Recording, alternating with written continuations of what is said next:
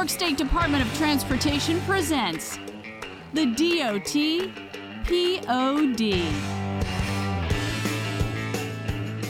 And welcome in to the DOT POD. I am Josh Heller, she is Anya Cardos, and we are delighted to have you joining us for episode number 1 of the DOT POD. Anya, how exciting is this? Oh, I'm thrilled. Are you kidding me?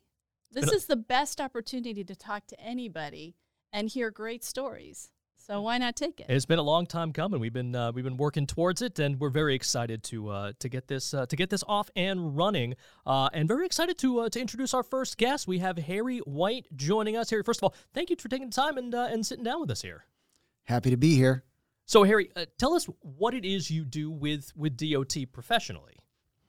I am, in short order, a bridge engineer. I design bridges. I help people maintain the bridges. We keep the transportation system going. And how long have you been doing that? Too long. 31 years so far.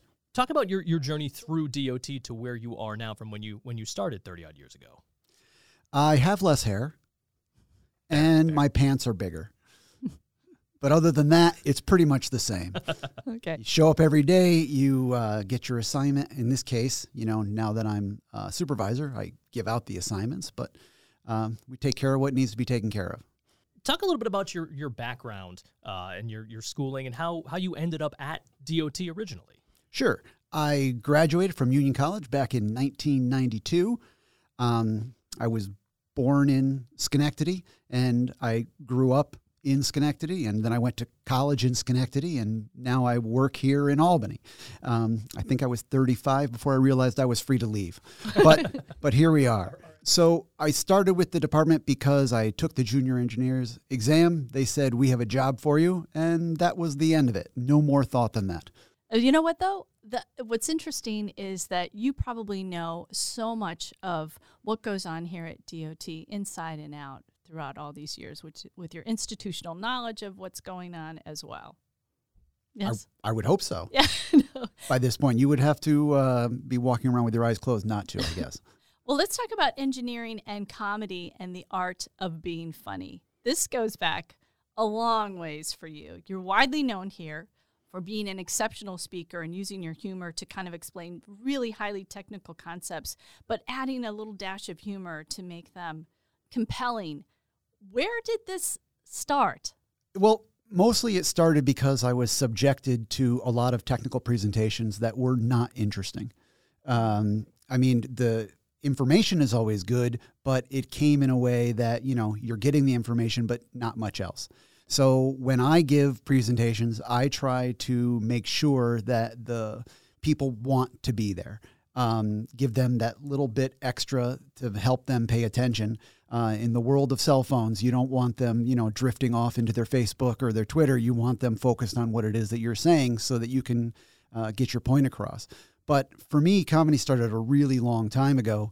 I used to sneak out of my room down the hall and watch the comedians on The Tonight Show, which proves two things. I didn't sleep a lot, and I really enjoyed stand-up comedy. I remember when I was a kid and I would buy up comedy records as well, like Steve Martin, right. Gilda Radner. What were some of your favorites? And did you kind of imitate them? Is this would you do this with your family? I mean, how big was this for you? Annoyingly too big. We used to go to garage sales and you would find old records.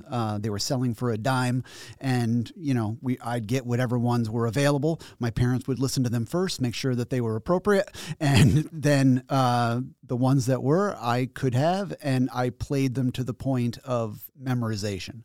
To the point that I actually got one out the other day, and I hadn't listened to it maybe in 2.5 decades, and literally still knew word for word what was coming next. Would you then perform them for your family?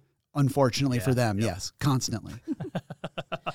So from there, how did you end up, starting actually performing, not just in front of your family, but in front of crowds? So I always wanted to be a stand-up comedian, but I didn't know how you did it. And it turns out the only way you do it is you just start doing it. But I didn't know that. So when I used to do high school plays and choir and public speaking in high school, and then I was like, well, geez, maybe this is a career. This is something I could do. And my father basically said, no, you're not going to do that. You're going to get a real job. And, because of him, unfortunately, I've had a 31-year successful career with a wife and 3 children that love me. How dare he? Ridiculous. Well, we're glad you're here. I'm glad I'm here right now, too. When were you able to kind of combine those two things together, right? Kind of combine not only, your love of performing, but also, the work that you clearly find enriching here? From day one. I mean, there's no time that I'm going to stand up in front of a crowd of people and not try to make it interesting for them. Technical speaking is a low bar because as long as you get the required information to the audience, you're already a success. Anything you do beyond that is a bonus both for them and for you because it makes it interesting for the presenter and for the audience. Where has this taken you? Because you've actually presented in other countries and talked about projects right here at DOT. Talk about that. So I have presented at the International Bridge Conference, various AASHTO conferences, TRB, and various places around the state, of course. But one time I was given a presentation and people saw it and they're like, hey, we'd like you to come and talk to our engineers too. We're doing an integral abutment conference. We want you to present. And I said, sure, where is it? And they said, oh, it's in Stockholm. So I went over there and I gave the presentation and I was actually quite terrified because Swedish people, although highly polite, are pretty reserved. So I was like, how am I going to connect with them the way that I connect with audiences here? And I am happy to announce that as long as you make fun of your family, universal. Doesn't matter where you go. As long as you make fun of your family, it's the same worldwide. So what kind of topics do you discuss when you're giving these presentations? Take us through some of the technical, engineering speak that I won't understand, but a lot of our listeners would. So my job here at the department has mostly been focused around standards and innovative materials and techniques. So whenever a new product comes to the department, or if I'm doing a talk somewhere else, I'm always on the lookout for new and innovative things that they're doing in other places. I try to learn as much as I can about those things immediately so that I can bring that technology, that procedure back to the department. So once it comes here, we vet it with our engineers and our suppliers, make sure that it is a potential benefit for us, and then try to find ways to get it into our roadway system. Then we have to monitor it and make sure that it's performing the way that we want over a course of time, or maybe we want to do some accelerated testing at a university or some other consortium that we work with.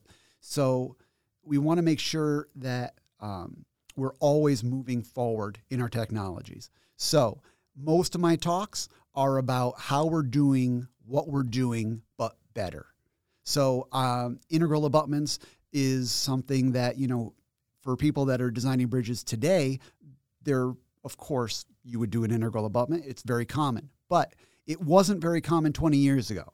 So what's the best way to do it? What are other people doing? Turns out New York was a national leader in integral abutments and continued to be so. So that is one of the big topics that I talk about. The other thing we talk about now is polymer concretes, the importance of washing bridges and the benefit that that can provide, and many, many other topics. There's too many, to go in. But the idea is if someone is doing something that's different than what we do, maybe it's not a good idea, but maybe it is. So let's check it out. So, Anya, you can answer this if you know. What is an integral abutment? I don't know that yet. Sure, it's very simple. Integral abutments are a type of abutment that doesn't use a bearing or an expansion joint, because when things get hot, they expand. When things get cold, they contract. And when things are small, the amount of movement that they have is not very much, so we don't care. But if you have something like a bridge that's 200 feet long, then that little bit of movement over a long distance becomes quite a bit of movement. So if you don't have a way of accommodating that movement through the bearings and the joints, then you have to handle it in a different way. If we lock those things together, then the abutments actually move, but we design them so that they can move without putting a lot of pent-up force into the system. And the reason that we want to do that is because joints, by their very nature, wear out. So we're always going back and replacing leaking joints. And anything that leaks on a bridge is bad because salt water is the number one contaminant for steel and concrete, and that's taking up a lot of our maintenance and construction dollars. So if we can eliminate that leaking joint, we've gone a long way to pushing our dollars further and getting more done with that same amount of money. Because there's only two types of joints that are used at New York State DOT, joints that are leaking today and joints that will be leaking tomorrow. So if we can eliminate them, then we don't have to worry about them leaking. In New York, we've got a lot of older infrastructure. I know that's something that you're probably tackling. What are some of the unique or innovative things that maybe we don't really hear about too much that you foresee in the future for us at DOT? Well, I'll give you an example. So there's fully integral abutments, and then there's something called a semi-integral abutment, where it has a bearing, which allows it to move back and forth, but no joint, so no leaking. And we have recently created a detail where we can take an existing abutment and convert it into this new type of semi-integral abutment. And as far as I know, that hasn't been done anywhere else. Really? And New York has done at least a couple, and we're going to be doing many more going forward because, again, eliminating those joints where possible saves us money up front in the initial construction cost. It saves money during the life of the structure on reduced maintenance, and it prolongs the life of that structure, which will save money long-term capital program. You mentioned saltwater being the enemy here. Right. You also mentioned bridge washing. It seems like a simple thing, but I imagine that it makes a big difference. Washing is a thing that we know works, but it's hard to quantify. Is it 5%, 30%, 80% more life? That is hard to put a pinpoint on. Researchers really don't know, but we know it's better. We also know that there's costs involved with washing. Some of them are minor when the road is not very busy, but when you have a very busy road and, you know, the maintenance and protection of traffic can be 3 times the cost of the washing, now you have a decision to make. So that's where the engineering comes in and trying to figure out where and why is it the right choice to do the washing, what type of washing, how often. It's not a simple equation. You would think it would be. It seems on the surface to be, but like most things that we do, it's a little more complicated when you get down to the nuts and bolts of it. If you don't mind, can we get back to some of the things that you do outside of DOT? There's so many folks who work in this department who have hobbies. They do a lot of stuff. You actually have opened up for several pretty well-known comedians. Can you talk about that and your excitement and what that experience must have been like for you? Well, I don't want to brag, but I'm going to. Go ahead. So I have made tens of dollars doing comedy over my life. I mean, please don't be jealous. I know it sounds like I'm, big talking everybody here, but literally tens of dollars. So what happens is sometimes when a promoter is putting together a show, they look for local comedians who will be the opening act for them. So just someone to warm up the audience and say, hey, this guy's not so bad, but the guy you're about to see is really good. So they need a barometer to compare the really good guy to, the amateurs. And I've been blessed to open up for a few people who in the comedy world anyway would be considered semi-big names now. Best Stelling has a Netflix special out right now. Jay McBride has done Netflix specials and, is at the Comedy Cellar down in New York City. And I've worked with those people, once at least. So don't be jealous, at least once. Now, I will tell you, jealous. They did not choose me. They would not remember me. But that's not the important thing. The important thing is that I did it. And, there were 150 people there, and I had a great time. People seemed to like it. And the most important thing is at the end, they told me they liked it, and that felt good. That's really the only important part of that story. You use a lot of your comedy when you or your sense of humor when you speak on these technical subjects. How does it make you feel when you know that you've really reached someone who maybe, like me, I don't have that technical background? How does that make you feel, and why do you feel that's important for people to gain an understanding of the work that you're doing? Look, engineering is incredibly important. I mean, engineers are like the fact checkers of life, right? I mean, we know how things work. So it's important that we get our knowledge out to people so that they can use it, whether they be other engineers or for the general public to understand why we do what we do, why the decisions that we made are the right decisions. And if we can make that factually correct while also being interesting, that's the whole pie right there. And quite honestly, I don't like boring presentations. I don't like listening to them. I don't like giving them. So if I can make it better for both of us, then I'm more interested. And I find that the more I give the same presentation, the amount of technical information slowly diminishes and the amount of humor slowly increases as it goes along. So a lot of people, if they say, no, I've already heard that, and I say, well, this is the fourth time I'm giving it, they're like, oh, that's going to be good. I'm going to go see it again. So if somebody actually comes to my technical talk a second time, that's a huge compliment. How do you make something like bridge joints funny, though? I don't know how you don't. I mean, that's the thing, okay, is that to me, this is so second nature that you would want to try to find an angle on it that makes it more interesting. Mm-hmm. I mean, something as simple as saying there's only two types of joints used in New York, ones that are leaking today and ones that will be leaking tomorrow. Mm-hmm. Okay? I mean, that's a very simple line. It's true, but it's also funny. And it's the thing that people will remember, right? Mm-hmm. So when they walk out of that, they're like, oh, I don't want a joint because even if it's okay today, it won't be sometime in the future. I'm going to have to replace it. Right. So if I can drive that point home in a way that makes them remember through humor, then so be it. And if they don't remember it, at least we had a laugh. It sticks. Right. I just have a question for you. There's a lot of young people wondering, oh, what's this engineering world like for me?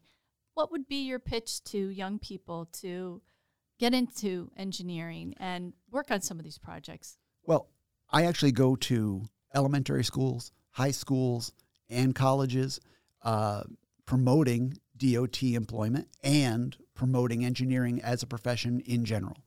And the funny thing is that you can take the same topic and present it to either of those groups, only changing a very little bit to make it completely applicable to them, And what I try to emphasize with the kids is if you like figuring out how things work and if you want to make a difference and, make a pretty good living while you're doing it and have time for your family at the same time, then a job at DOT is the way to go. So we're going to finish up with a question.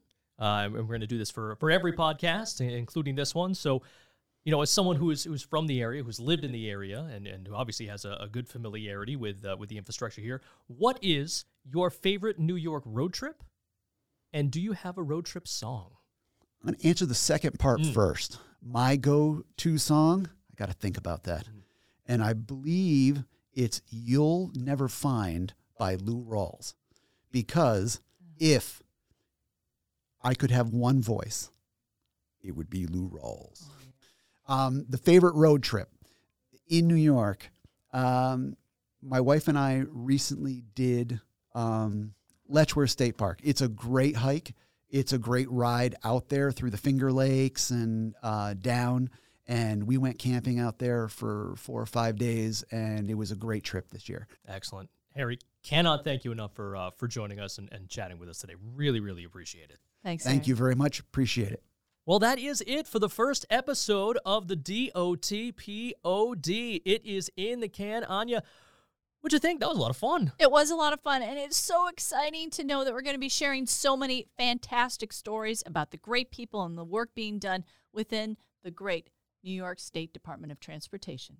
Well, I want to thank everyone for tuning in to this first episode of the DOT POD. Hopefully you enjoyed. I know I did. Anya, I think you did as well. Oh, it was fantastic. We look forward to continuing to give you content right here. Thanks again to Harry White, our guest. And again, thank you to each and every one of you for tuning in to DOT POD.